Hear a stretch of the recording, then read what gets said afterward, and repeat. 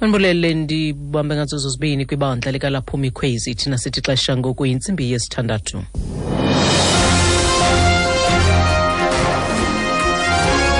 Iindaba nezifundela kuthambile sikeyi. Eliphambili kwezindaba abanye abaqhubi bezithuthi eGauteng bathi abazi kusihlawulela ii-tolls. Kumakhaya ngamakhaya nakwindawo ngendawo nisiphulaphuleni kuzo kusasa nje siyabhodisa mawethu. Abanye abaqhubi bezithuthi eRhawutini bayibethelele into yokuba abazi kubahlawulela oohola bendlela abahlawulelwayo eGauteng. Oku kuza emva kokuba kufunyaniswe ukuba oomasipala baseGauteng batyela uSanral into engaphaya kwezigidi ezibini zeerandi kwimidliwo ye-e-tolls. Umbutho we-DA uzibandakanye kwizimemelelo zokukhuthaza uluntu ukuba lungayihlawuli imidliwo ye-e-tolls.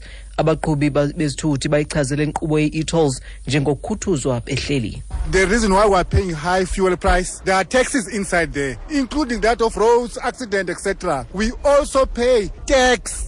And the tax is for purposes of building the infrastructure. E-toll, that's robbery. I don't think the government should expect the public to pay the e-tolls on their behalf because perhaps the government should have planned accordingly to prevent such deaths whereby, now it's going to cause conflicts between the government and the public. You don't have to pay for e-tolls because sibhatale i-petrol. Omnye utho yena nobangela wokuba ixabiso lamafutha lixhomi kokuba liquka nerhafu kwanaleyo yengozi zendlela. Esithi ke bayakhuthuzwa yile nkqubo ye-e-tolls. Omnye utho akayicingi into yokuba urhulumente ulindele ukuba uluntu lumhlawulele iindleko zakhe. Umphathiswa wezothutho uDibo Peters uchazelwe ngesigqibo sebhodi yakwaPrasa sokushenxisa uLucky Montana kwisikhundla sikasomaqhuzu weliqumrhu phambi kokuphela kwesaziso sakhe sokuphelelwa kwexesha lwesivumelwano sengqesho. Isebe lezothutho lithi liyasihlonipha isigqibo sebhodi. Le bhodi iqinisekise isebe ukuba izawuqinisekisa ukuba lizinzile eliqumrhu kwaye liyaqhubeka nomsebenzi walo. uMontana akazukulisebenza ixesha eliseleyo lesaziso sokuphela kwethuba lakhe elilawulweni kweliqumrhu. Saziso eso siqale ngoJuni nebesiza kuphelelwa ngoNovemba. Usapho luka-Archbishop Desmond Tutu lunethemba lokuba uza kuba ngcono emva konyango olufumanayo losuleleko oluzikileyo. Ututu neminyaka engama-83 budala ungeniswe kwisibhedlele saseKapa ebutsheni bale veki. Usapho lwakhe lubethelele into ethi isigulo samva nje asinanto yakwenza nomhlaza wobudoda.